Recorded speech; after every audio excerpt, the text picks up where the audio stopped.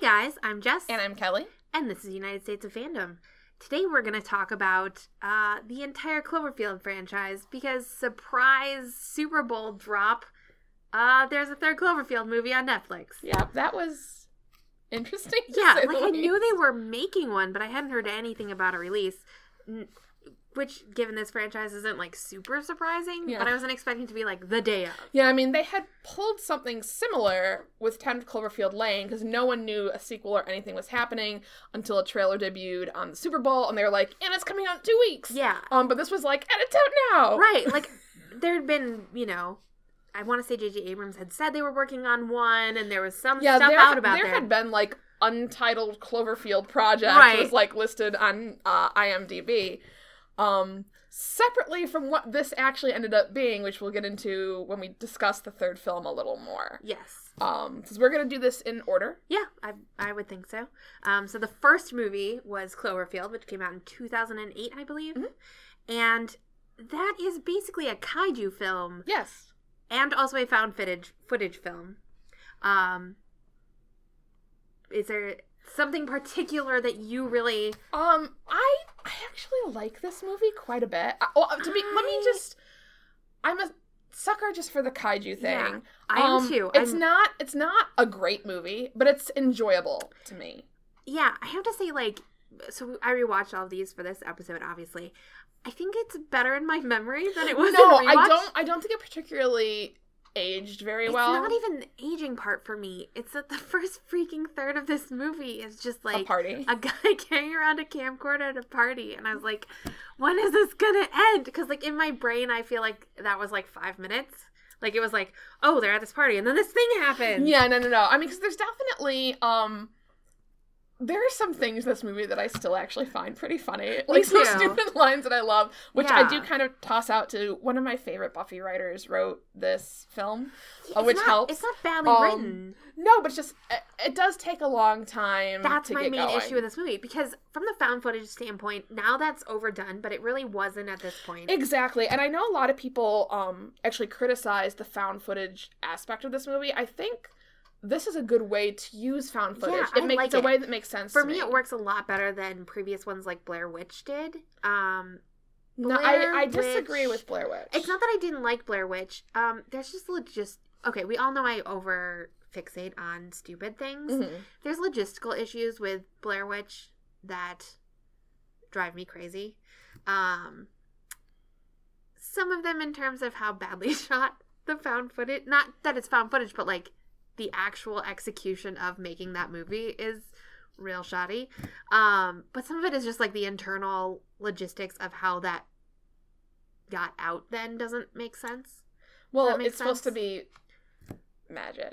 Like witchcraft. Right. But this one does, because it's a major city, the location the footage ends up in, like you'd have to assume at some point someone might find this. And I know there are a lot of people, I mean, there's a general criticism of found footage in general about why are you still filming? And this is actually an incident where, to me, it makes complete sense. Well, and he says multiple times in it, people are going to want to know what happened. Which is completely true. And what I believe they kind of, why they decided to kind of go with a found footage thing, if I'm remembering from the press from when this movie first came out, was because at the time, which I think it still might be, that 9/11 had been the most recorded like event like in human history, with different people and all camera phones and all this stuff had just really started to coming into play in 2001. Now, yeah, everything is video. Well, even just look at this past week with the school shooting in Florida and how many videos we have of people in closets and that were Snapchatting like the whole thing. I do have to say, like, if my life is in peril, I'm not going on Snapchat. Not on This is something I fundamentally don't understand. I totally get the need to record something that's happening to you. We've all, even not even traumatic events, but like we've all been, we do it constantly. We're constantly documenting our lives. I recently in this past year was in a flight incident where we had to make an emergency landing, and it was not a real great situation, and we weren't entirely sure if we were going to be landing correctly. We had to be met by the entire fire department.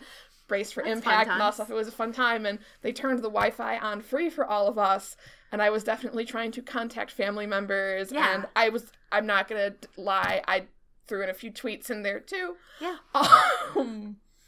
We've all live tweeted stuff. Like, I haven't been in, like, an emergency landing situation, but I've definitely tweeted, like, you know, my entire flight before. Like, it's just a natural part of people, I think. Like, we want to connect with other people. We're social animals. And so, you know, even if you don't think you're going to make it out of a situation, you know someone might have an interest in the record of it. Because the best records we have of stuff, the best histories we have, are first person. The best example of that, I have to say, is a letter written about Pompeii as it's exploding from across the bay. And, like, that's something you still translate in, like, beginner Latin classes. That's why I have read it. And it's such an important document to understand what actually happened. And now that we understand more about geology and stuff, people go back to that, and it's actually helped figure out what actually happened in that event and how Pompeii being frozen the way it is, or encased in volcanic ash, and weirdly sort of preserved, how that process happened. And that's because of a first-person document. So it's not ridiculous to have someone in that situation go, oh shit, like, someone's going to want to know what happened. This is, you know, yeah, they're going to go back and look at it and say, we already know what's happening. Like, we know the overarching event, but you don't know on the ground. And to have that kind of documentation, it's really a new thing for the last 20 years. And especially in the circumstances here, where it's a giant fuck-all monster. Right? I would be recording it. Like, it. are you kidding me? Yeah. Of course I'm going to record the monster. Right? Like, he threw the freaking head of the Statue of Liberty down the street. And, like, I would be videotaping. Like, things are exploding. Even before they know it's a monster, like, things are exploding, are being launched all over the city. Skyscrapers are falling down. Why wouldn't you be recording that? I pulled out my phone to tape a fight going down in McDonald's, for Christ's sake. Like, well, I mean, those are fascinating. No, they are. Of course I'm going to do, like, a 50-foot monster. Right? Yeah. No, another main criticism that comes from this movie that I feel is, at least for me, it's not, I mean, it comes down to personal taste, but to me it's not really that, is that you don't explain the monster, and that's actually a thing that I like about this movie. I like it too. Well, one, it's found footage, so they wouldn't know. You're not in a situation to know. Exactly. And I feel like the, this monster has attacked a city, we've got to go fight it thing is way overdone. That's kind of every kaiju movie. Even as much as I adore it, Pacific Rim is kind of that way. Obviously, it's a much larger, grander scale than most other ones, but it's still the basic formula. Giant monster shows up, wrecks cities, you fight it. That's how these movies go. And even this one has that in it. But because of the perspective shift and the narrowing of scope of knowledge, it makes it something unique. And I just really enjoy that about this movie. Is it executed perfectly? No. Does it have some major story problems? Yes. But, like Marlene getting bit and then she just magically dies and the army lets him go. Like, there's a lot of, like, hand-wavy stuff in the middle of this movie. No, it is, but it's the thing where it's kind of like, I can live with it. Like, it doesn't... Yeah. I guess my main issue with this movie, other than the stupid party lasting 9,000 years, is it really falls in that genre of white boys, damsel in distress needs kind of take over everyone else's well-being. Yeah. Like, you lose multiple people in this insane quest for no reason. Like, there's no reason they should have been in that situation at all when there was clearly other avenues to get out of the city because pretty much everyone else seemed to manage it. Yeah. You know, so it on that end, it kind of fails for me. But this was also, I feel like, right at that edge of people really recognizing that that was a problem in movies. No. And we're still dealing with that, but yeah, that's my main issue in the first Cloverfield movie. Also, I seem to always remember the invading monsters design differently. No, I don't know why. The design is something that always stuck with me, and I love the design of this creature. I do too, but I feel like the end, it may be that they had actually badly modeled it early in the movie, because when you're seeing the original, like, the scale shots and stuff, not the scale, but literally, like, how it walks and stuff, it feels so different from the end. I think that might be intentional based on a lot of things they've said about this movie, and that, well, number one, people always say it's an alien. It's not an alien. No, it came from the ocean. And it's a baby. And it's the just first Pacific Rim kaiju. No, it, like, legit is. Headcanon accepted. And it's very disoriented. It's an infant. It's kind of like the whole, like, Bambi learning how to walk thing. So I don't think Bambi would rip the head off the Statue of Liberty and throw it. Maybe. Or eat people. I don't know. Maybe Bambi has some issues. I also want to know how it exploded skyscrapers. Like, that's the one thing, like, most of the time I'm like, whatever, it's destroying stuff. But, like, literally they show, like, shit launching across the city on fire. Well, see, some of that... the Chrysler building exploding and collapsing. I don't know if all of that is on the monster or some of that is the military attempted retaliation and them accidentally taking out... that was too quick for the military. Well, that's the thing, too. Yeah, the military got there real fast. Yeah, like, crazy fast. Which makes you think they had to have known something was going to happen? There is a hard time in this movie trying to understand how much time is passing. Partly because they're underground for part of it. But there's just, it seems to take longer than the time of the movie. But you have no way to track how long that time is. Yeah. And even though some of it doesn't cut, like, it's not like the interjected scenes with Beth and... fuckboy, whatever his name is. God, I can't remember his name. I hate him, though. Rob? Is that right? That sounds right. Maybe. It sounds like an appropriate name. We're going to call him Rob. Was that his brother who died?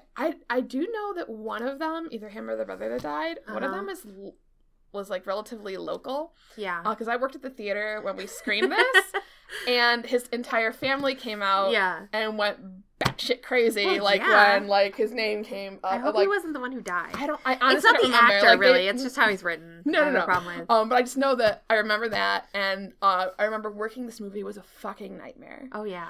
We received an email beforehand.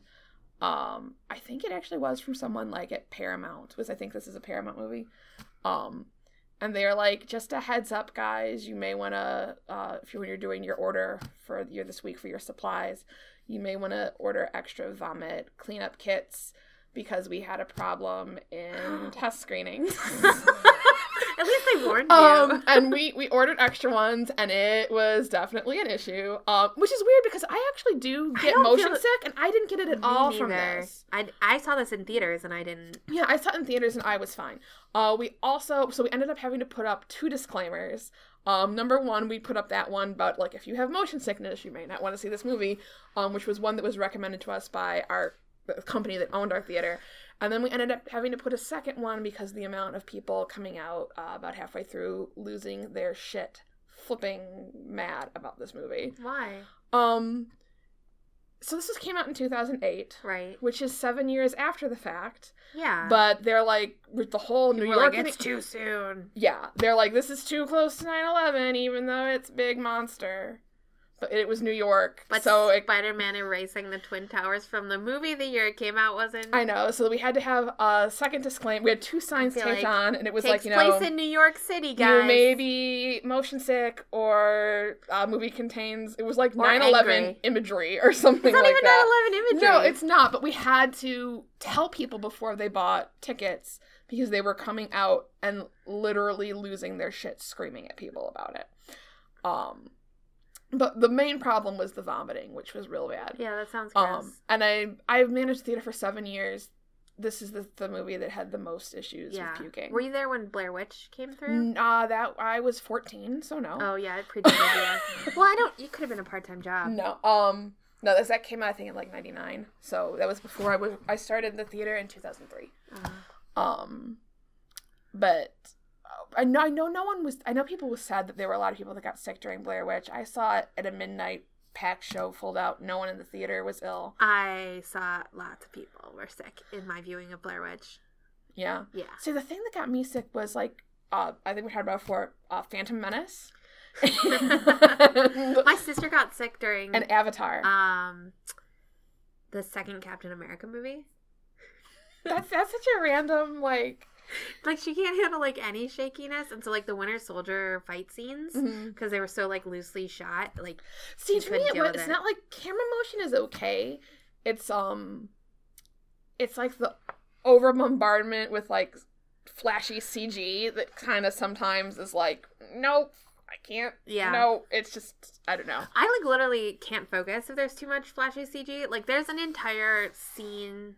or, like, segment in, I want to say it's the second Hobbit movie, that, like, I couldn't tell you what happened in it. Or, like, half the Transformers movies. I literally cannot track what's happening on screen. Because it's like, you did not track an eye line in this action sequence, and I cannot follow it. I had that problem in the first Hobbit movie when we went and saw it with that high frame rate. Oh, yeah. Because I was like, it was way too much happening in the high frame rate version. I did not see any of the other ones in high frame rate. No, it was just a bombardment on my cool senses. New technology, and I was like, nope, no, I don't like it. I know there is, I think it's on Vimeo. I don't know what you have to search to get it, but somebody ran a stabilizer through Cloverfield. So if you do have a motion issue, there is a version of this movie you can watch where it is completely like fixated the whole time. Someone did that to Star Trek, yeah. And it's amazing.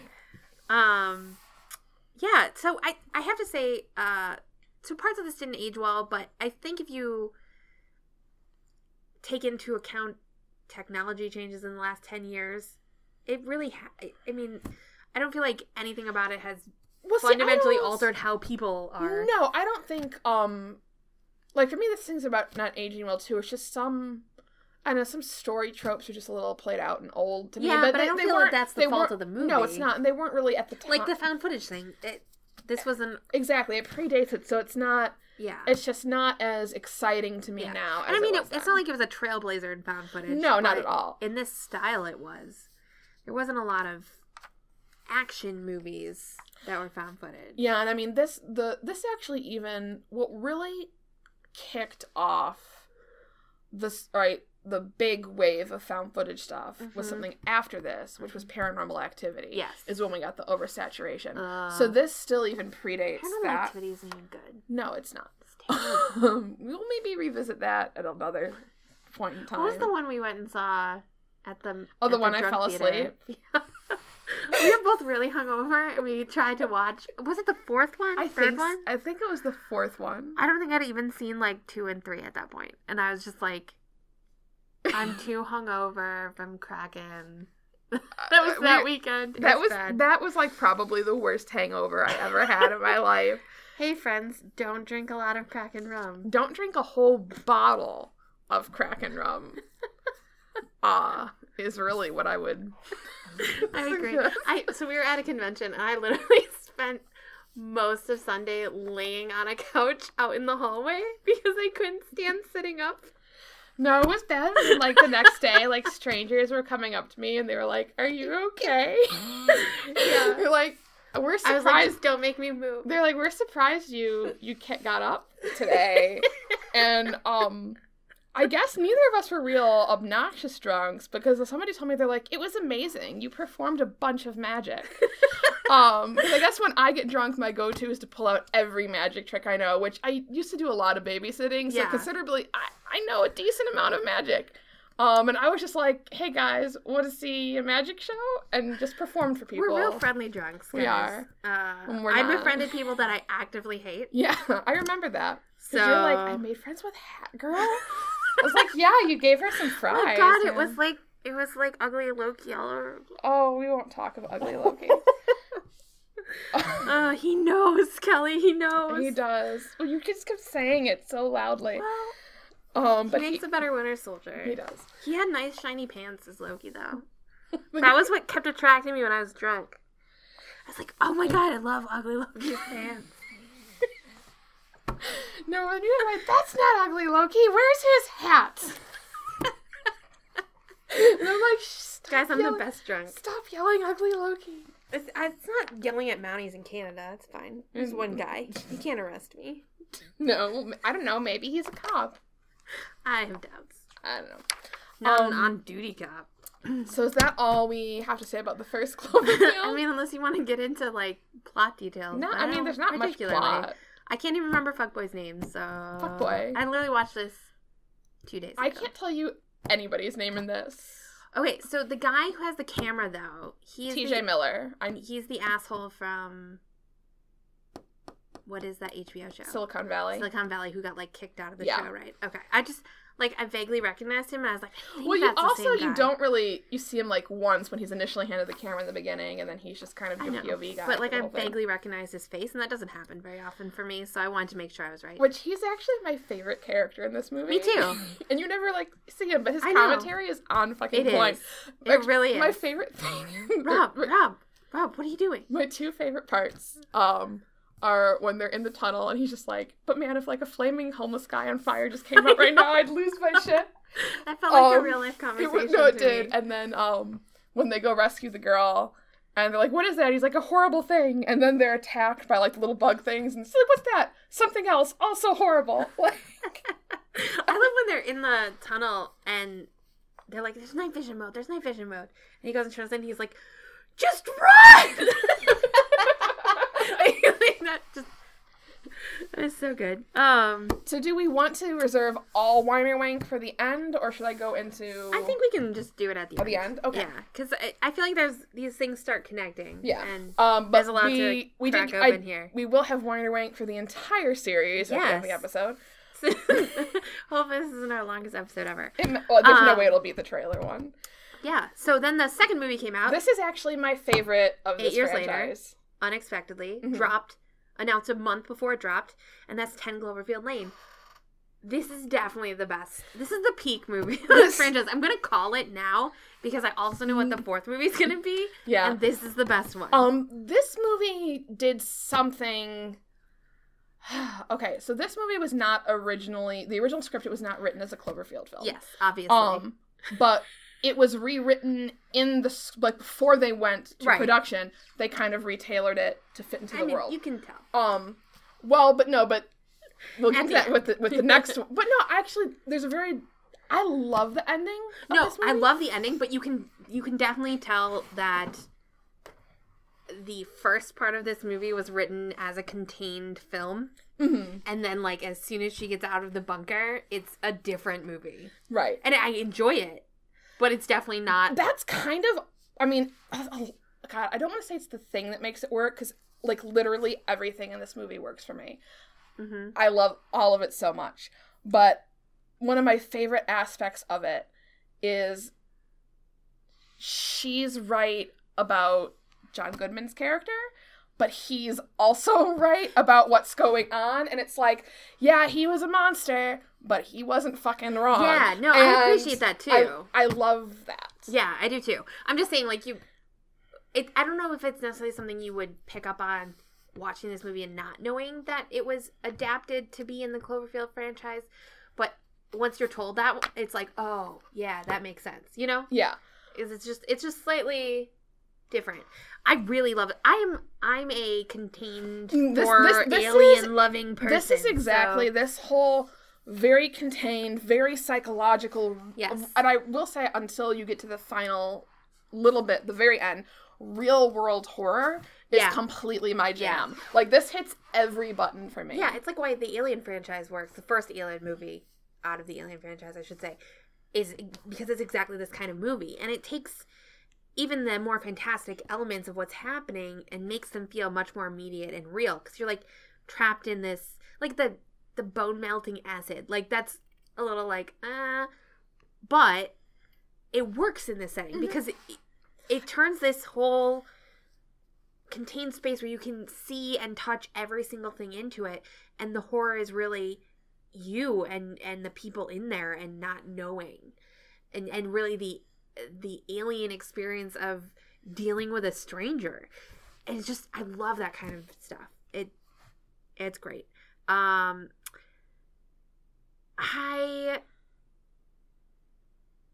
don't even, like, I can't even think of something I don't like about this movie. I can't either. Like, I can tell you the thing I don't like is that John Goodman got no recognition for how amazing he is in this role. He is phenomenal. I can't think of someone who could have done this role as well as he did. No, and I will, like, straight out say, John Goodman is a fucking national treasure, and I will fight somebody who thinks otherwise.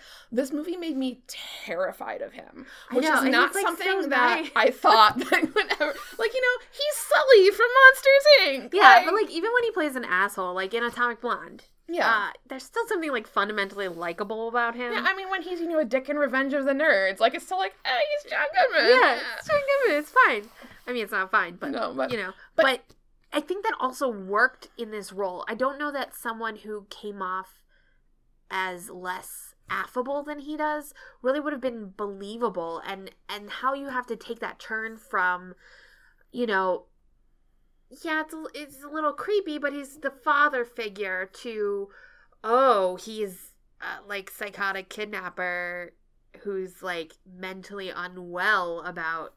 And the great thing about this movie is you can watch it with one, like, it works on different layers. Yeah.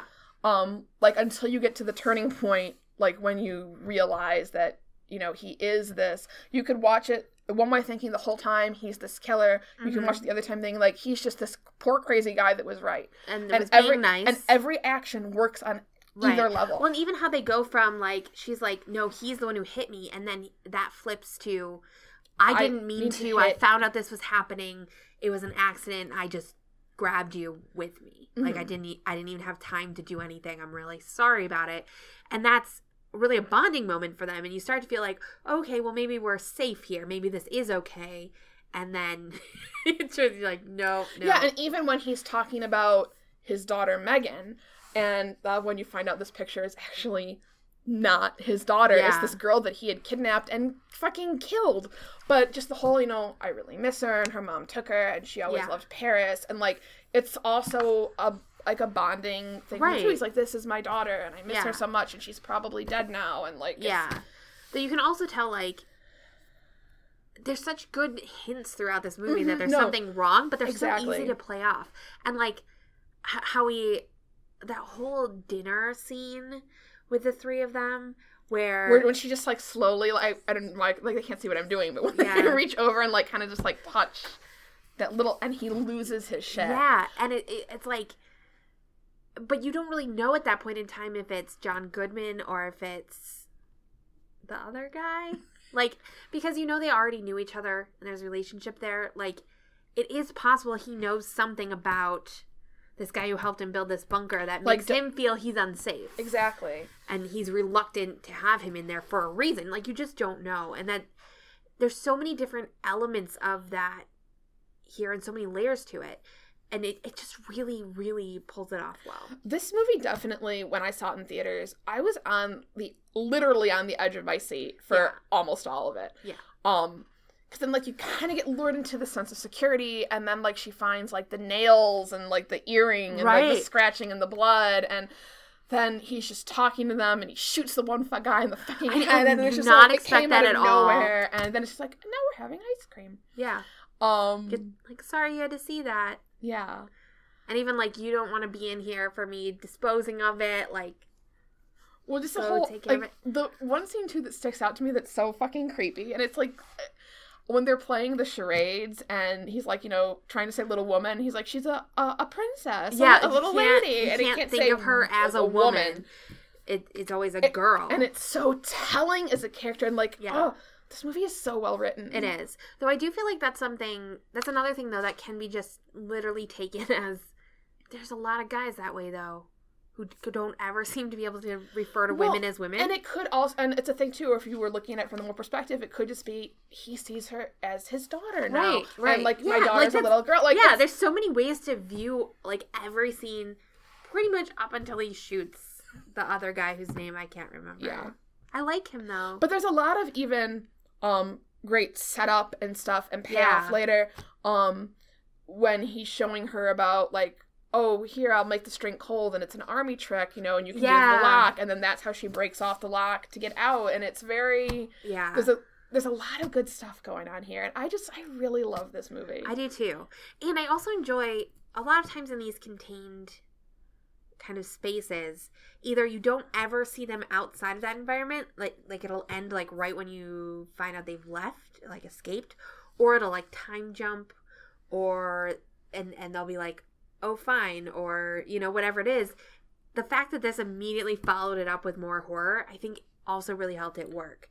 And that it was just something like you were saying, where it's so like you get to the point in that movie where you don't believe anything John Goodman's character says, because he's clearly this psychotic, unwell person. And then it turns out he's right, there's an alien invasion of all fucking things. Like, that turn really just makes the whole thing truly work, I think. I think so too. And it's baffling. I mean, I guess not totally baffling.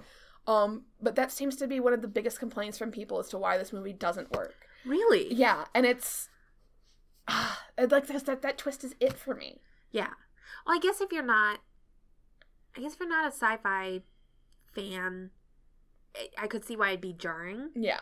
But I like the fact that it makes it real. And like you kind of get, and you just get that moment like where she's even like, come the fuck on. And right. I love it. And you do have to realize there's something going on. Like the woman shows up, that's his neighbor, and tries to get in and dies in front of their door. So, like, clearly there is something happening. Well, but even before then, like, when they showed, like, the pigs and everything, and she's like, well, he could have set that up. Right. And then just saying, like, then, I don't know, maybe he set up the neighbor. Right, but then the guy says, no, I broke in. Yeah. Like, I had to convince him to let me in. So you're like, there's something happening. And then the neighbor shows up, and you're like, okay, there's definitely something fucking happening out there. Well, but even then, you could interpret it at some point where, did he really have to break in, or is he just saying that to make her... Right. Like, it... Yeah, there's so many layers to it. But I just like that they breadcrumb throughout that, like, there's actually something serious happening out there. And this is a place that's in the middle of nowhere. You wouldn't expect to have...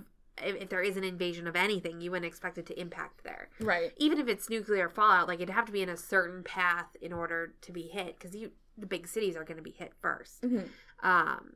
And was Louisiana? Is that right? Yeah. So, trust me, I've been through Louisiana. There's nothing in Louisiana that would be a target. So it adds this whole other level where you're like, I don't... Like, what could it possibly be? And then to have it be fucking aliens is just like, holy shit. I also love at the end when she's running towards the house because it looks like there's lights on and it's the ship. Like, it's a little bit of a cliche moment. But I enjoyed it. It's very satisfying to me. And I love a very strong, smart, capable final girl. Yes. Which is what you get in this film. Yeah, I agree. I'm not usually big on the final girl thing. I think it's a way overplayed trope. So, I mean, not that it's a woman necessarily, but like the lone survivor and the trials they have to go through kind of stuff is just kind of overplayed for me. But this doesn't even feel like that kind of movie. Yeah. You know, if that makes sense. So I just really love this film. No, it's really well acted. What is the main woman in it from? I recognize her. Scott Pilgrim. She's Ramona Flowers. Yes. She's in something else though, isn't she? Final Destination 3. No, not that one. The most recent season of Fargo. Maybe that's it. I bet you that's it. Because now she's banging Ewan McGregor. Yep. Fargo, man, that's a wild ride. Nothing like the movie. I've actually never watched the show. Oh, I got into it because Martin Freeman was in the first season, and that was before he was in fucking everything, and now I can't really stand him and stuff. Just gonna work well. So you're gonna go see him in a movie tomorrow? Yeah. Not my most so we're recording this early, obviously, but yeah, he's in Black Panther, and I was like, ugh, really? Like, I completely forgot he was in Civil War until I rewatched it, and I was like, oh right. He has a character poster for Black Panther, which I think is kind of fucked up. Yeah, but whatever. Yeah, so I have to, because we're talking about these three movies as a trilogy of sorts, even though there are going to be more movies, or at least one more.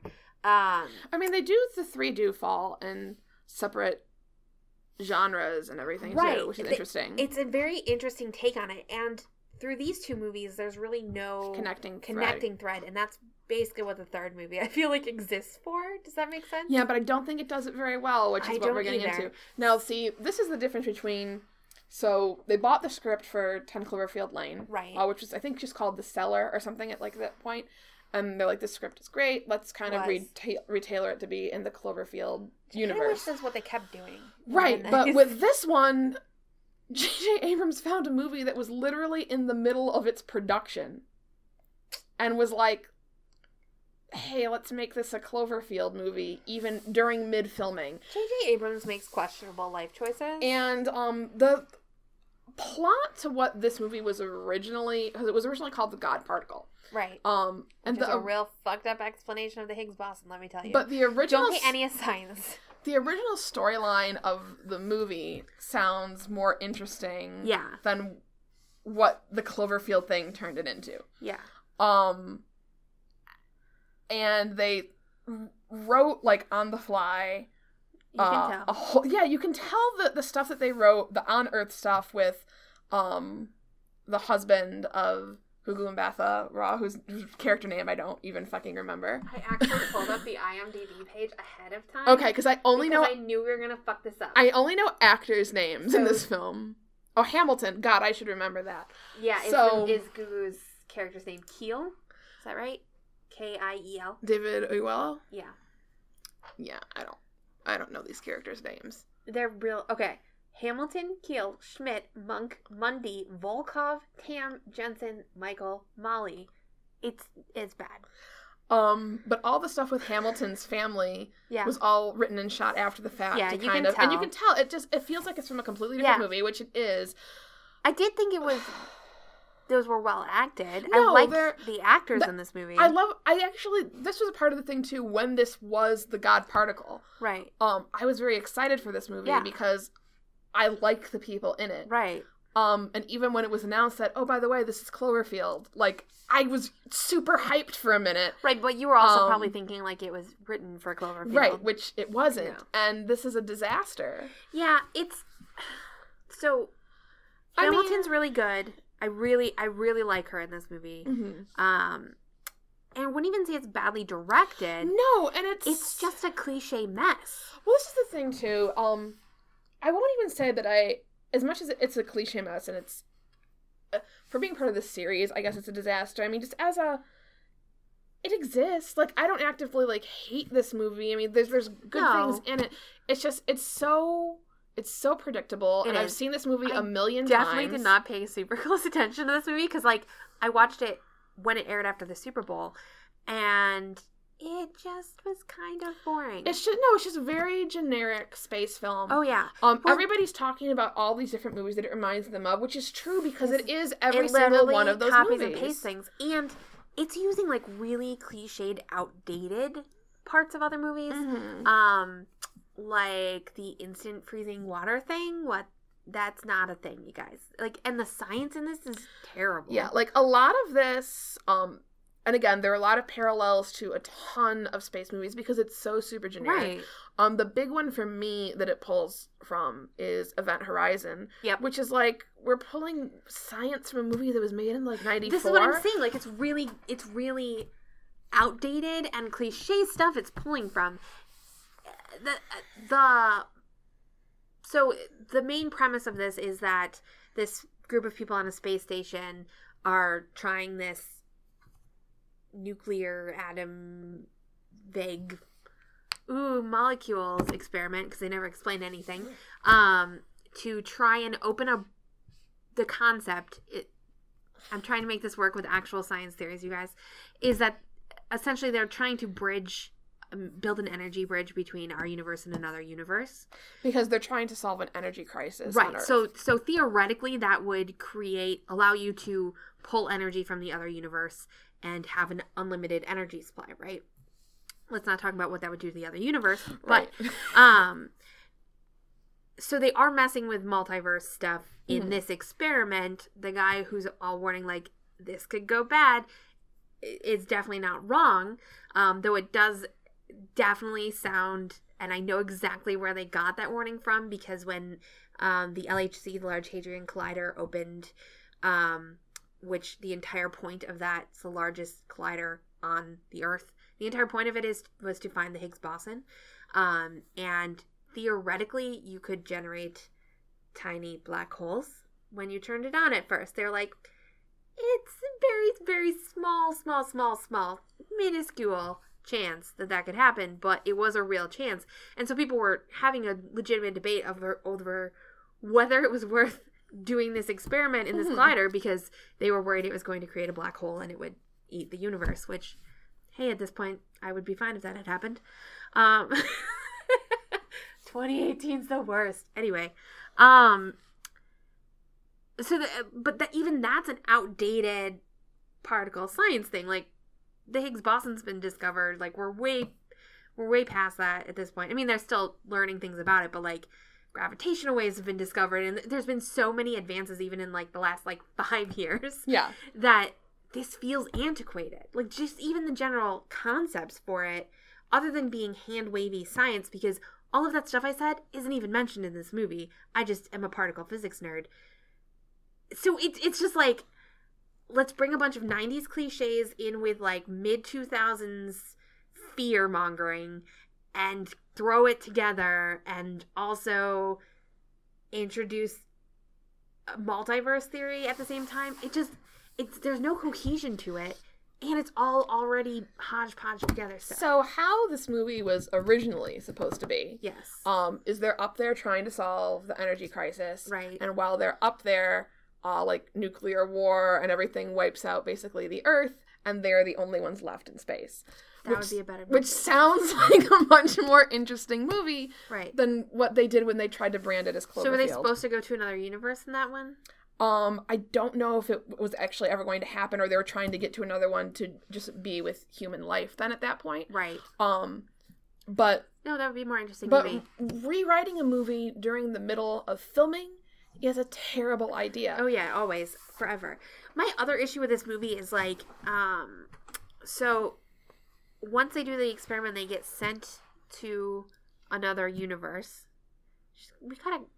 Someone has to have a better name for that, right? In a multiverse theory.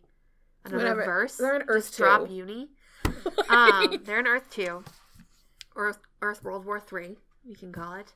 And in that universe, it's not clear if their arrival knocked the other space station out of orbit, which wouldn't make sense given how far away Earth is. Now, one thing that, visually at least, that I liked in this is when they punch through, I guess, to Earth 2 or whatever. Right. And Jensen? Aisha from Guardians of the Galaxy, is that her? Is she Jensen? I don't know who Aisha from Guardians of the Galaxy... Yeah. Okay.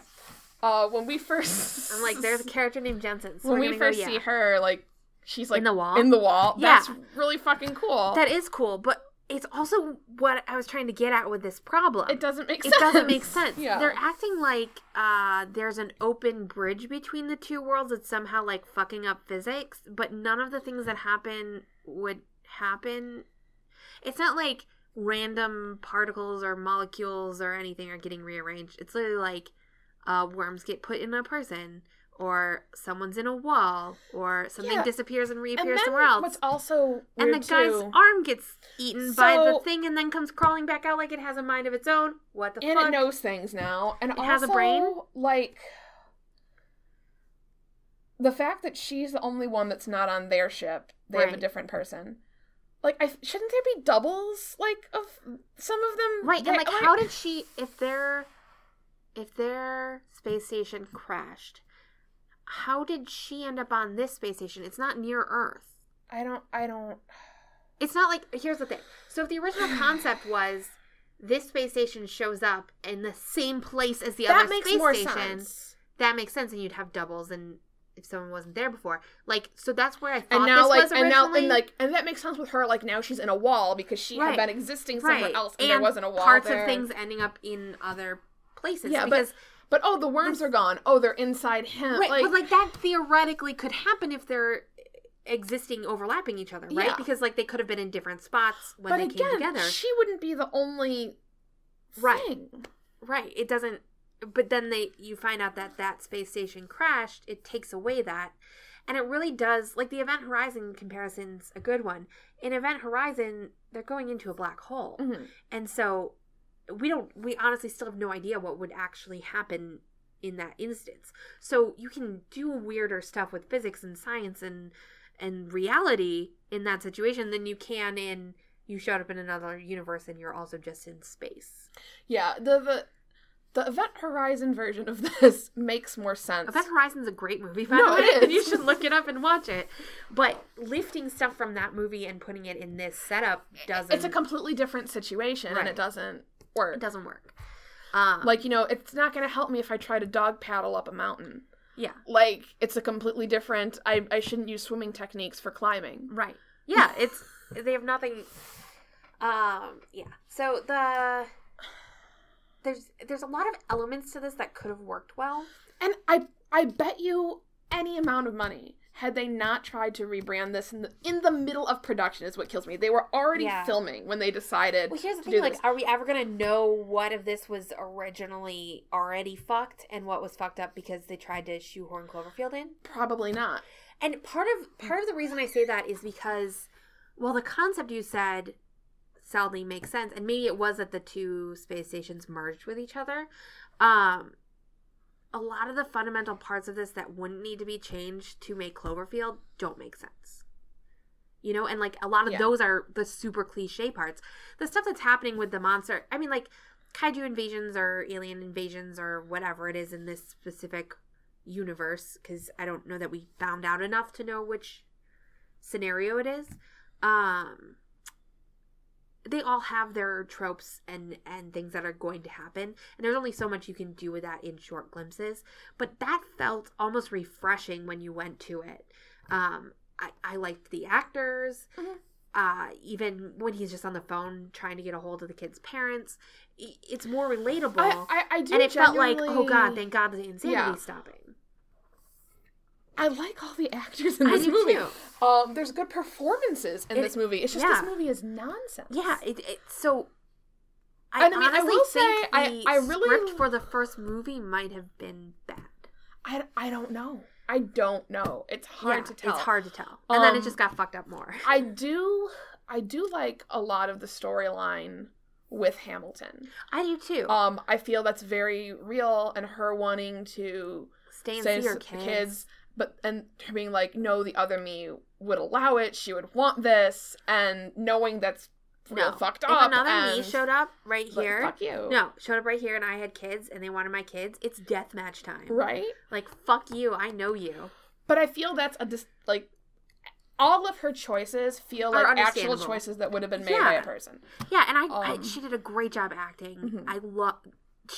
If it had been any other person in that role, or had been, the storyline for her hadn't been as good, I probably would have given up on this movie halfway through.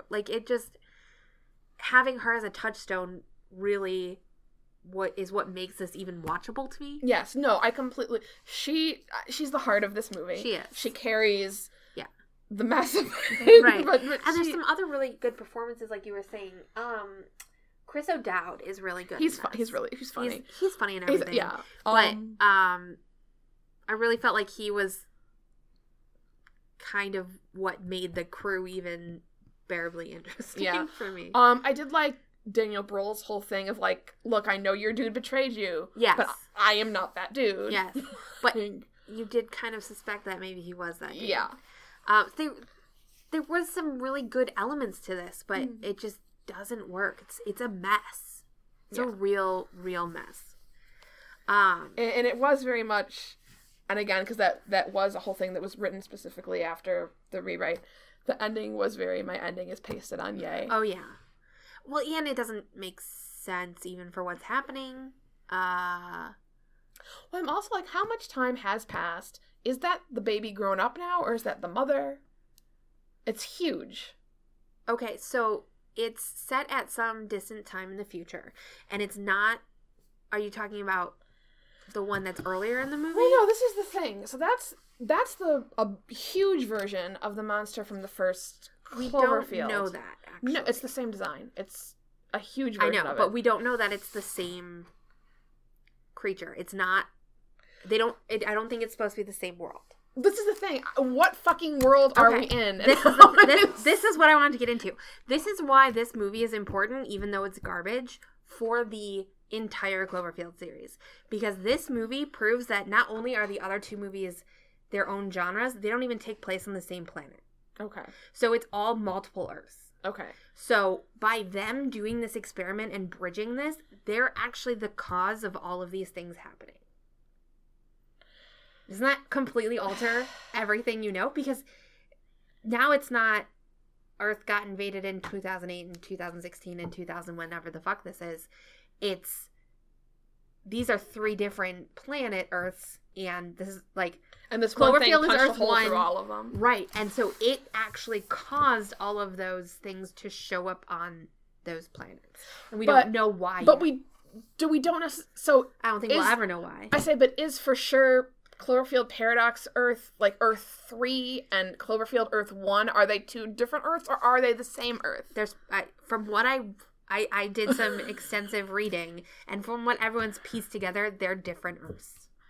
I can't 100% guarantee they won't retcon that. All of us trying to save face from whatever, because JJ doesn't know. No, it's based on J.J. Abrams saying it's a multiverse. This is the thing that kills me too, is, because J.J. Abrams said so. He didn't write or direct any single one of these fucking movies. But he's the overarching designer of the Cloverfield universe. I think it's, how can we have all these things happening in the same series, and it doesn't work logically, that none of them would know about each other? You can't have what happens in 10 Cloverfield Lane happen if there's already been a kaiju invasion in 2008, and you can't have what happens in this film happen if those 2 events also happen. Yeah. They cannot exist simultaneously. I will say this movie has killed all momentum I have for another Cloverfield. Yes, and it'll get worse, and I will get to that. I just want to say, like, but the reason this works, this can happen where this one event branches off into different times in different universes, even though clearly, as we've been shown by the brand breaching of, I guess it would be Earth 3 and Earth 4, in this film, people exist the same.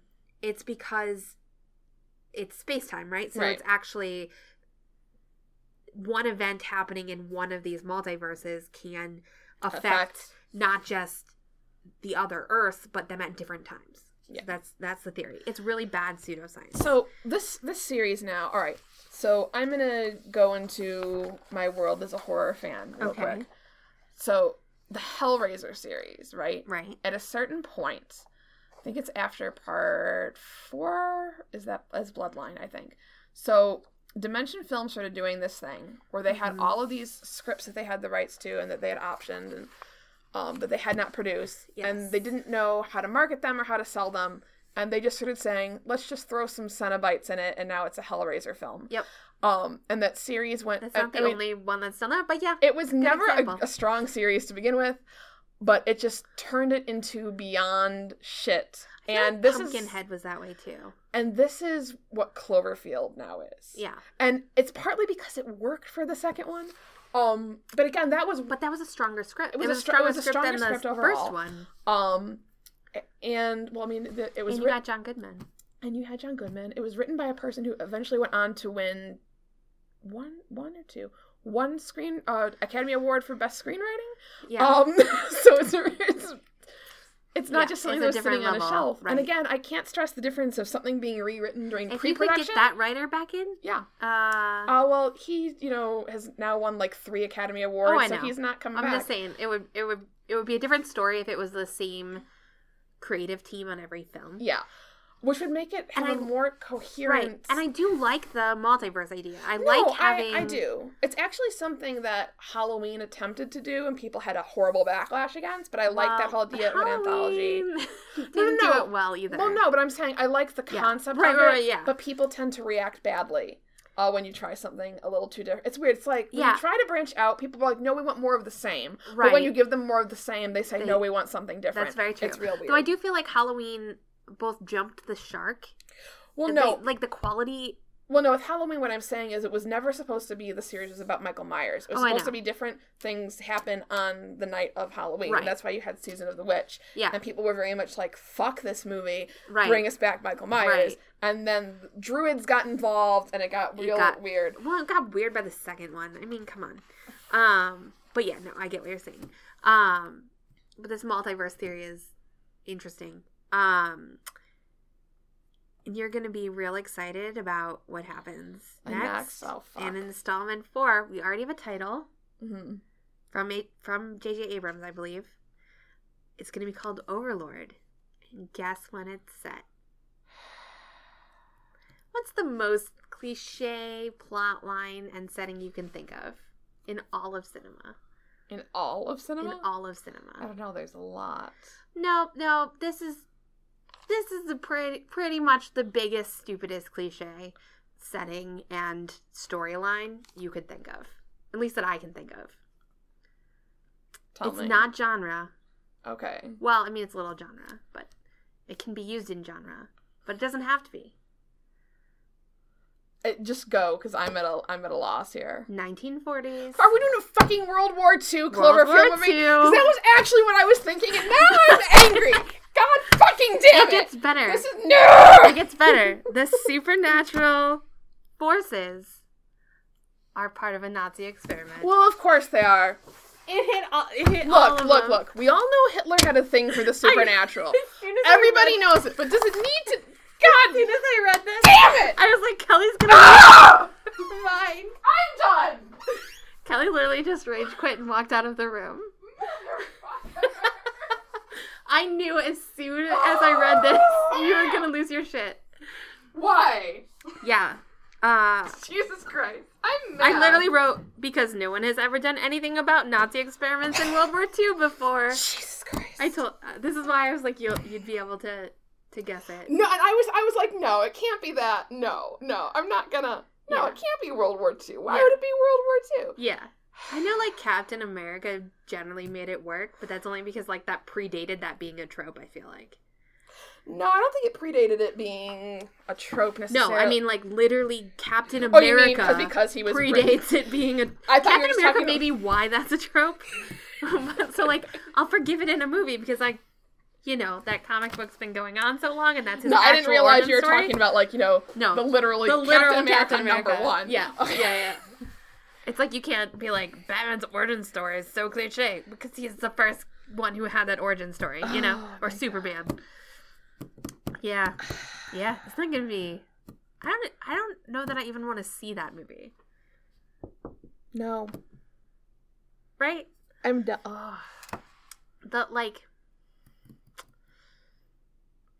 It's like when someone is like, oh my god, I want to set you up with someone.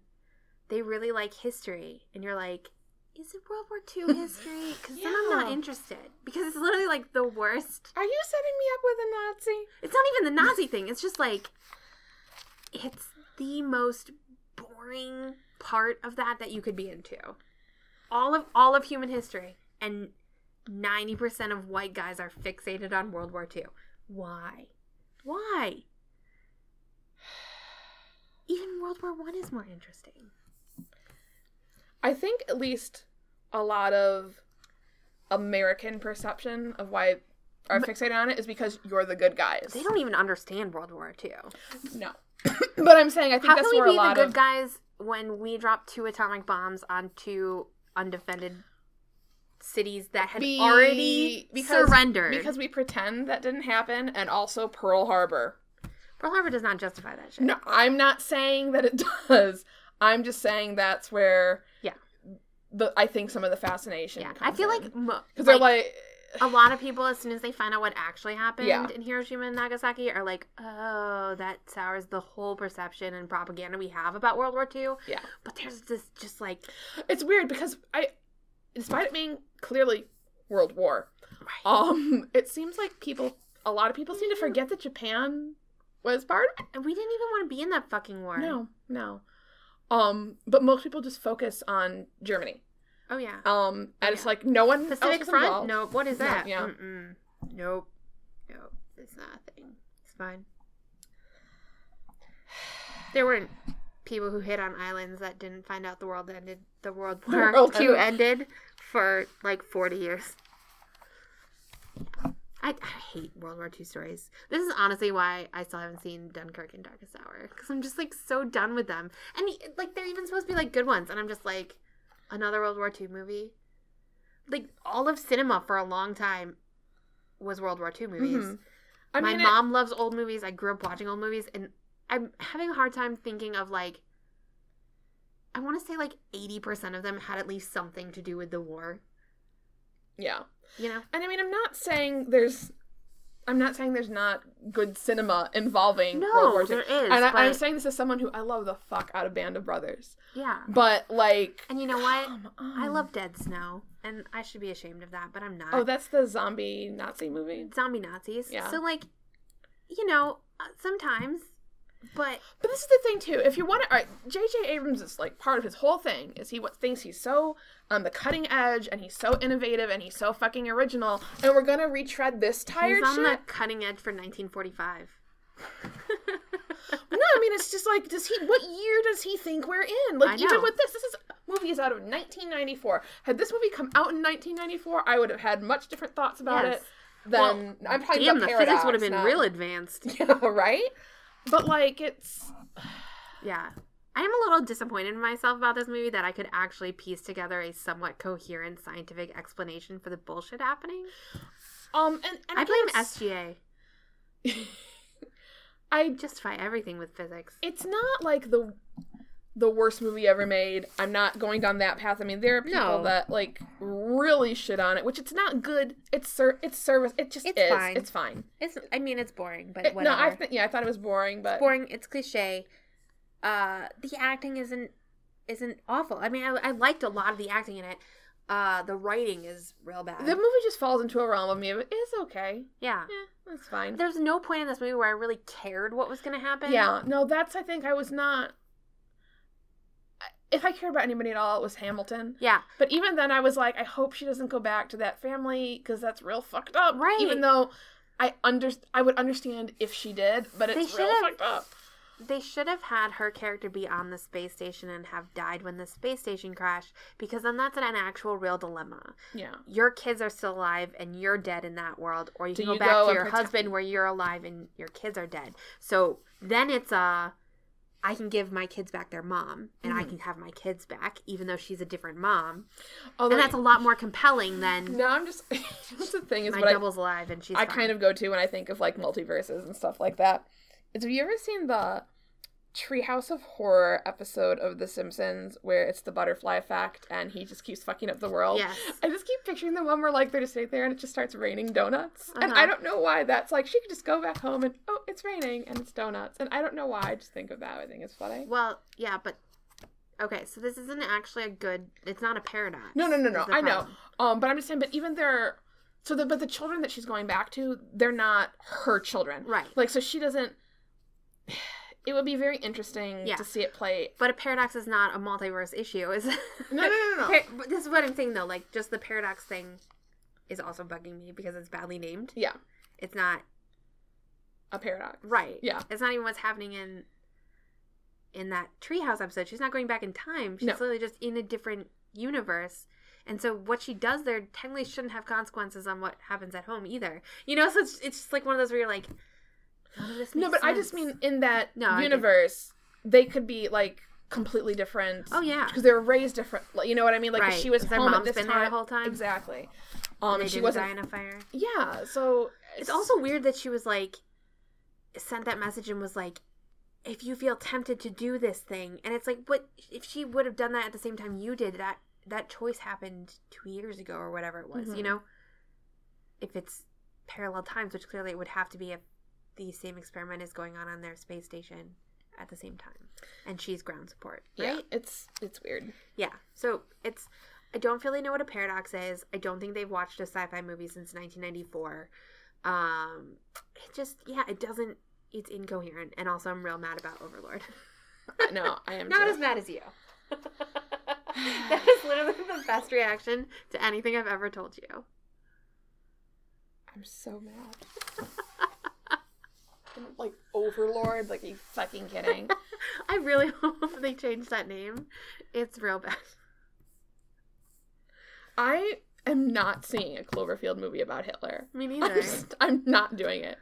Someone can send me a synopsis that I'll maybe read. They're gonna do something. You know what's gonna happen, though? They're gonna cast someone I fucking love in this movie, and then I'm gonna have to watch it. It's gonna be Joel Edgerton, because you love him. No, I would not want... No, I'm just making fun of you. No, that's not He's got to come up in every episode now. He probably will. That's the rule. Well, now that you know who he is. I was listening to a hockey podcast, and they were talking about him. Do you see what I mean now, where I say I feel everybody is trying to make him happen? They're like, yeah. Now that you're aware of him, right. It's not something that you can unsee. I don't think I can still pick him out of a lineup, but I'm aware of it now. Well, I feel he has, like... something else. I feel he has generic man face. So you may not be able to pick him out of a lineup. I'm also bad at telling people who look alike apart. You know who I still have a hard time telling apart is, and my friend makes fun of me for this real bad, is Amber Heard and Teresa Palmer. Oh no, they look exactly alike. Exactly the same. And have you seen that like Spider-Man picture where they're with Alice and Janie pointing at each other? That's them, right? Is it? I haven't seen it. So. But they are identical to me. No, that's Margot Robbie and someone. Oh. God, there's too many people who look alike. But it's like I'm completely face blind. Me with too. The two of them. Like, yeah, if anyone's too similar, I can't tell them apart. It's bad. I still sometimes like will have to like go to IMDb to see like which one was in which movie because I'm like, which one's in Warm Bodies? I don't know. They have the same face. I couldn't tell you. I would have to look it up. That's also not a good movie. It's okay. I just disagree fundamentally with the underlying premise of that movie. Of fucking a zombie? Not only fucking a zombie, but like cognizant zombies after they died. Like, biology is a thing. It's a YA book.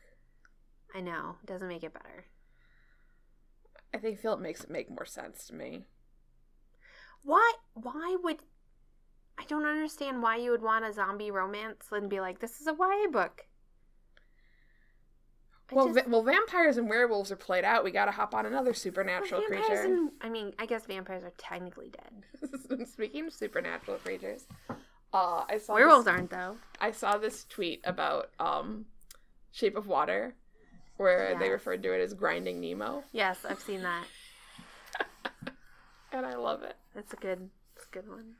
So, do we want to move on to Wine or Wank? Yes. Forgot about that. Okay. I was about to be like, I think we're done here. Goodbye. So the first few ones I have here, I have them for each film. So we're going to start with the first Cloverfield. I think you should just name drop this person. We should finally call it out. Do we? I don't know, if you want to. The first one is just a brief quote. We referred to her like 900 times. We do. It's She Who Will Not Be Named, the person who we fucking hate, and that is Amy Nicholson. You guys, she's the worst. Okay, so there's a podcast called The Canon, and I started listening to this podcast, and it made me so mad, all of her opinions, that I don't remember if I tricked you into listening. You did trick me. Yeah. I was like, this podcast's amazing. It's about movies, just so Kelly would get mad at it, too. You should, start on this episode about Let the Right One In. I forgot I did that.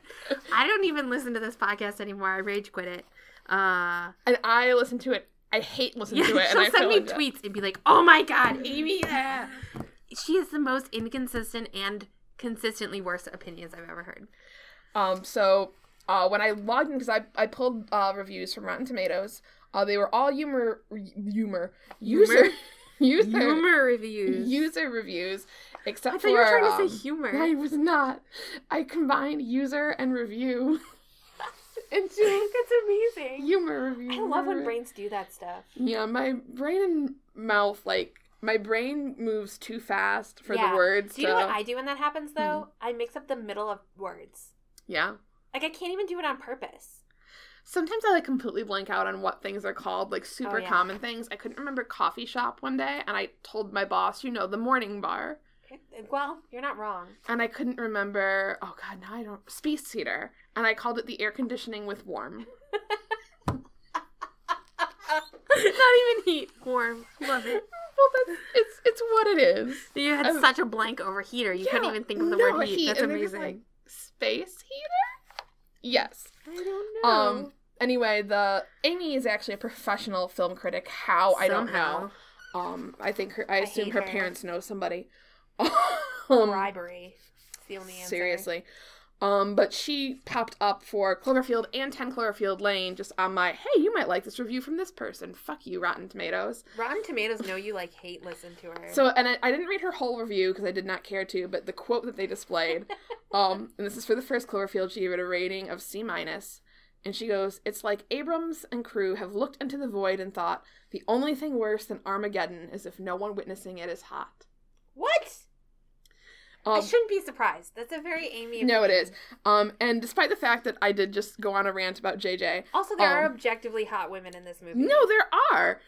And so many people in a lot of these attribute everything in these films to J.J. Abrams, which is weird because... Well, his name's on it. It is, but he's not the writer, he's not the director. No, I understand. But I don't think people in here seem to. No. Agreed. So the next one is from Justine E. Okay. And it's vapid characters, dreadful camera work, enough to give me vertigo. The monster, ? Did us all a favor by offing these ninnies. Monster gets 5 stars. I mean, that is a 5-star monster. It is. I will give you that. I don't think I felt the camera... I mean, it's found footage. It's found footage. What were you expecting? This one is from Philip J. Overrated, derivative, and further proof that J.J. Abrahams is a charlatan. Abrahams? Who's Abrahams? And again, it's not it's not derivative. No, was this like a recent one? It was, yeah, it was from last year. Oh, well then this person doesn't know what they're talking about. Next one is from Stan H. It gave T.J. Miller a start in the industry. Good. POV filming, very bad. I just can't be bothered watching movies filmed like this. Then we have Robert P. Made by the same people that made Blair Witch Project, everything you see comes from a handheld camera. Not accurate. What? At all. No, the Blair Witch had nothing to do with it. He thinks everyone who does a found footage movie is the same person? Yeah. My partner and I looked at each other when we went to the manager of the theater and demanded 2 free passes. Fuck you. And he knew the movie was that bad, so we were happy. Alright, I just want to... If you don't like a movie, that was your choice. No one in the theater forced you to go see that movie. Yeah. You can't go to a Blackhawks game and be like, they lost. Can I get my money back? Well, that would be amazing, though. I mean, it would. Expensive. But you can't do that. So the theater didn't make the movie. They didn't make you go see that. You made that choice. If you don't like it, fuck you. And a lot of theaters have a policy where if you get like half an hour into a movie and... For instance, it's found footage and it's making you sick, they will refund you.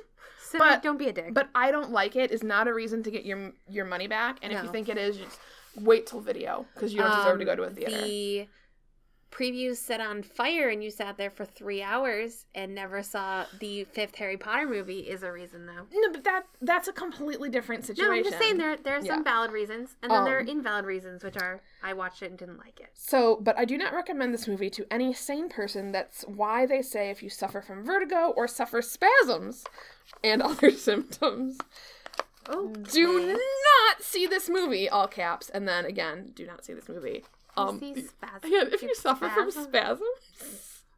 Okay. Does he mean seizures? He's gotta mean epilepsy. Right? But like, I don't feel like that would trigger epilepsy. Epilepsy it's like can have... strobe lighting is a frequent trigger. Because lots of people have lots of different triggers. That's true. That, I don't think is as someone who is epileptic... I don't feel like it's a common... That's not what a common one. Photosensitivity, which is the light flashing that you're talking about, It's the most one that seems to be in popular culture. Oh, I had a friend in high school who had that. No, people do have it, but I wouldn't necessarily even say it's the most common trigger. No. But it's the one that everybody thinks of. Okay, so then the next one we have is from Julie G. Really disappointing movie. Unsteady filming and constant shrieking all the way through. I mean, the shrieking, I can... No idea how this movie got a reasonably good rating. I mean, if there was a 50-foot monster, I meant more like the bug noises and stuff were a little high-pitched for me. You know? Then we have Izzy C. This is in all caps, with Super no punctuation. All caps. This movie was so bad, it is a waste of time. Do not watch this. It sucks so much. Do not watch it. It is every other horror movie, and it's not original. I hate it. Okay. There was no punctuation, so that's how you have to say that, right? Are kaiju movies horror movies? I don't feel like they are. I feel like they're a weird mix. I think it's like an action, more sci-fi thing. Yeah. I don't think this is a horror movie. Yeah. Kind of thing. Like, yeah, this is definitely, it's science fiction, I would say. Right. Or this one particularly feels not even adventure. action adventure, science fiction, sort of. Not, the second one is definitively, that's a horror movie. I would say. Not because of the aliens. No, not because of the aliens, but this is... It's a horror movie that has some sci-fi in it. And the third one's trying to be hard sci-fi, but it's not good at it. Then we have a final review is from Daryl T, and it just says, stupid remake of Godzilla. Okay, I mean, I can't argue with him that basically every kaiju movie is a remake of Godzilla, because it's true. Yeah, but it's just... Has he ever watched a Godzilla movie, though? I almost want to say, because it's New York, he's talking about the Godzilla with Matthew Broderick. The worst Godzilla? The one that's never been made. The one that they have completely disowned as being Godzilla. Yeah, it's no longer a Godzilla movie. I love that. So then we have 10 Cloverfield Lane. Our first review is from Amy Nicholson, which again is just a blurb. She gave this movie a C because she's incompetent. Great publicity, dumb move. The title alone is a spoiler. Great publicity. It dropped a month. I mean, I will say this movie has a phenomenal trailer. It does. It gives, but I wouldn't call anything that publicity. Lily was like, hey, it's coming out in a month, great publicity. But the title alone is a spoiler. It's a sequel. It's a franchise. They tend to have titles to let you know it's a franchise. But they never tried to mask that this was not part of that franchise. No, and I would actually say that given you would assume it's a kaiju invasion movie if it's Cloverfield, it isn't a spoiler. Yeah. Next one is from Jonathan A. I don't even know if the movie was good or crap. It is nothing like the original. I want to see aliens and what we're doing about them. Not the people stowed away in a boring-ass basement. Okay, first of all, if you want to see aliens, there's no alien in Cloverfield. Nope. So, you're dumb. You can't have an awesome alien action movie with a great storyline followed by some soap opera. Again, Cloverfield was not an alien movie. Nope. And this was not a soap opera. No. So, next one is from First L. They say, let me get this straight. She can firebomb a giant monster and blow up a spaceship in about 10 minutes flat, but can't defeat a fat old man in a bunker for several weeks? I'm somewhat incredulous. I think launching a Molotov cocktail is much different, as someone who's actively attacking you, is much different than, this guy maybe saved me. He seems okay. I mean, at that point, until she, again, found the help scratched into the window. Right. She wasn't trying to actively defeat him. She thought he saved her. Yeah. They had fallen into a family routine. Right. Yeah. This one's just from Lindsay W. And the whole review, which was a half-star review, just says, predictable at every turn. Did we watch the same movie? I don't think so. This review is in 14 points. Oh my god. 1. Main character smokes all the weeds. What? 2. Main character leaves ex-boyfriend. 3. Main character goes on road trip. Smokes all the weeds. Was she pulling up dandelions? Is that what he thinks? 4. Main character is hit by old man in garbage pickup truck. 5. Old man takes main character to nuclear bunker to, quote, save her life, unquote. Is he just outlining the plot as a review? 6. Main character wants to leave bunker. What? 7. Main character makes garbage, quote, airtight, unquote, suit out of shower curtain duct tape and bottles to escape. 8. Main character escapes and takes off, quote, gas mask, unquote, to reveal clean air. 9. Main character still facing effect of all the weeds, sees aliens or some suit and decides throwing a Molotov in its mouth will kill it. Wait, you smoke weeds and it lasts for weeks? 10. Retarded Molotov idea works and main character survives 50-foot drop while in car. It's not a stupid idea. 11. Main character goes in other car and turns on radio to realize that there are other survivors in need in Houston, Texas. 12. Sign is perfectly placed to tell direction of Houston, Texas. Yeah, 13. It's a movie. Audience remembers movie is set in Tennessee. It's not. 14. Roll credits. It's not set in Tennessee. It's in Louisiana. It says Baton Rouge on the damn sign. Next one is from SC. Hated the movie. This is for woman and about woman and the terrible lives they leave. Leave, not live, leave. And woman singular. Only the one. Pitiful and is fundamentally about woman's domestic, abuse, just makes me cry in so many ways. Crap on a Cracker is about it. What? How is this about women's domestic issues? Again, I need to reread this sentence just because it's the greatest thing ever written. This is for woman and about women and the terrible lives they leave. I have so many questions for that person. Oh. Next one is Kirk M. This movie treats the audience like we aren't sophisticated, spelt Sophistocated, enough to receive a proper ending. He isn't. The ending was like the screenwriter just telling me to fuck off. I hope they did tell you that in person. And then we have Mark H., who simply marked this film as not interested. Purpose is meant to be put on the person he didn't see it?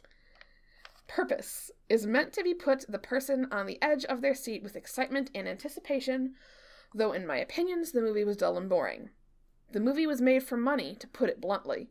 A movie is made to make money first, entertainment second in most cases, or to educate an audience, such as a movie, but it's also a documentary. I think that this was a failed attempt at a horror films, had some elements where it could have been promising, but is just a flop, and where a specific scenario could make the movie much more entertaining, it managed to make it boring. I think horror films these days are more based on jump scares, but jump scares don't make the movie scary. It's the build-ups and how it's executed. No punctuation in any of that, so it was a little hard to read. Jesus. Also, everything in this movie was set up in tension. Like, the only jump scare I would say is when he shoots. Right, and also every movie is made to make money. Yeah. I mean, no one's gonna make a movie and be like, I hope this makes $0. Right? I hope no one likes it. I hope it's a flop. So now we're going on to Cloverfield Paradox, which these are actually all 5-star reviews. Because I felt indifferent toward this movie, but I thought the 5 stars were a little more interesting than the ones, which were mostly picking apart the non-science, which I agree with. Yeah. This is from Dade %20M, because he forgot to take out the characters in the conversion. I love this movie, Cloverfield Forever. Okay. All caps. Lots of exclamation That's points. a lot. Then we have Seram I generally like to read reviews more than writing them. I'd like to make a passionate appeal to those planning to watch this. Don't ever, however tempting it may be, save those hour and 42 hours of your life. Thank you. 5 stars. What? Do they mean to do that? I don't know. That's my favorite 5-star review. I fucking hate this movie. I feel like they fucked up. I think so too. Then we have Michael I. I don't understand the hate this movie is getting. Is it an amazing film? No. But it's very fun.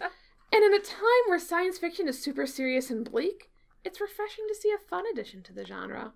Okay. The film plays like a loving homage to every trapped in a spaceship movie ever made, and if you're familiar with that subgenre, I think you'll enjoy this for what it is. 5 stars. No. This is Jason R. Wow, the tomato meter reading is so bad. What's up? I thought the film was fantastic. I seem to have nothing in common with professional critics who love crap like The Last Jedi, but then pan this, an actually interesting film. Oh, okay. Next one is Angelo S. The second sentence of this one, man. I'm starting to get very ill feeling in regards to the nation's critics. It started with Ghostbusters, and it got worse with The Last Jedi, and this all but confirms it. He thinks Menonists are a thing. As far as I'm concerned, critics are not supposed to be playing together. And though this is supposed to be an opinion about the movie, I can't help but be disappointed by how the national media is behaving recently. Sure, they will love anything that is as different as having to sit through big-budget mess that makes the grade when you couldn't have become a big Hollywood big shot is enough to make anyone root for the little movies. That sentence was word salad. Yeah. But this should be right up their alley. It's fresh, it's different, and it came out of nowhere. It's not fresh, it's not different. And it's free when it looks like it costs more than anything on television. It's not free. This is someone who's borrowing... $11 a month for access to that movie. This is someone who is using someone else's Netflix password. Yeah. That's a win as far as I'm concerned, and it's thrilling with some really intense moments that are very unnatural for a movie of this size. And though it wasn't intended as a true sequel, it does service to the other movies nicely, and the cast is very likable. Saying that The Last Jedi is better than this is simply crazy, and speaks to the money being tossed at all those so-called critics who are supposed to stand against the mighty studios. This may not be a masterpiece, but is a relentless shocker with incredible game. I say see it. Here's the thing. Last Jedi definitely has its problems. How are you even comparing these movies? No. The Last Jedi looks like the greatest movie ever made in comparison to this movie. Sam L. No idea why it has such low ratings. It's not the best movie ever made in history, but this was through and through entertaining. Netflix No movie... idea why it has bad ratings. It's not the best movie ever. But it's 5 stars. Netflix movies are deliberately being crushed because big-time movie makers are afraid that they will destroy the market for the big screens. This was not made for Netflix. It was acquired by Netflix. Bright, for example, was also very entertaining. And they say it's the worst ever? This is just plain obvious rigging of ratings. I see you, Max Landis. This is better than Bright. I'm making a hierarchy. So far, it's Last Jedi, like, way, way at the top. Mm-hmm. And then, like, this movie's, like, bottom third. And Bright's on the floor. Is Bright in the basement? No, I feel like there's probably something else that belongs in the basement. I would have... It'll be the Hitler, It'll be Overlord. I would have given this movie 4 stars, but I'm going to give it 5 just to pull the rating higher. Awesome. And that's it for Winer Wank. Fun times. All right. Well, I feel like I need to go take a nap after reliving Paradox. Yeah, I'm still real angry about Overlord. I'm so glad I looked that up. Best payoff. We're not doing that movie on the podcast. I have no idea when it's supposed to come out, so. Tomorrow, who knows? It'll drop like a fucking Beyonce album. Okay, so my theory on this is like, okay, so the first one had a normal production, like in promotion schedule. And then the second one was like super secret, but got announced a month before. And then this one was sort of secret and announced the day of, right? So the next one is the dream I had last night. Okay. It's like that. It's like, that's the Cloverfield movie. You already saw it. Right. It's going to be like every single thing about this movie is leaked before it comes out, but you don't find it came out for like a month. Right? It's gotta be. It's just going to keep going in that progression. That's the swing. So we're the United States of Fandom. You can follow me on Twitter at all of the Timbits. And I'm at Midnight Bex. You can follow the podcast on Twitter at USF Fandom. We're also on Tumblr at unitedstatesoffandom.tumblr.com. And one day Kelly will make that Instagram. One day. It is not this day. You can also send us an email, or our DMs are open on Twitter to anybody. Our email is unitedstatesoffandom@gmail.com. Rate and review us on iTunes. That would be awesome, because that's apparently the only platform where ratings count. And it sucks, I know. But it would be nice if maybe somebody listened to us one day. Eventually. Not J.J. Abrams, fuck you. Or no, maybe. You can listen. I'm very mad. J.J. Abrams, you're welcome to listen to us so I can yell at you about Star Trek. I have some feelings. We have lots of feelings about Star Trek. But tune in next week when we will eventually decide a topic. We don't know what that is yet. So it'll hopefully be less rage-inducing. God, I'm mad. I can't believe you actually almost walked out. I'm done. I'm ready to go home. If she had to open a door, it would have slammed. So, bye guys. Have a great one. I don't know how to end this. I'm pissed.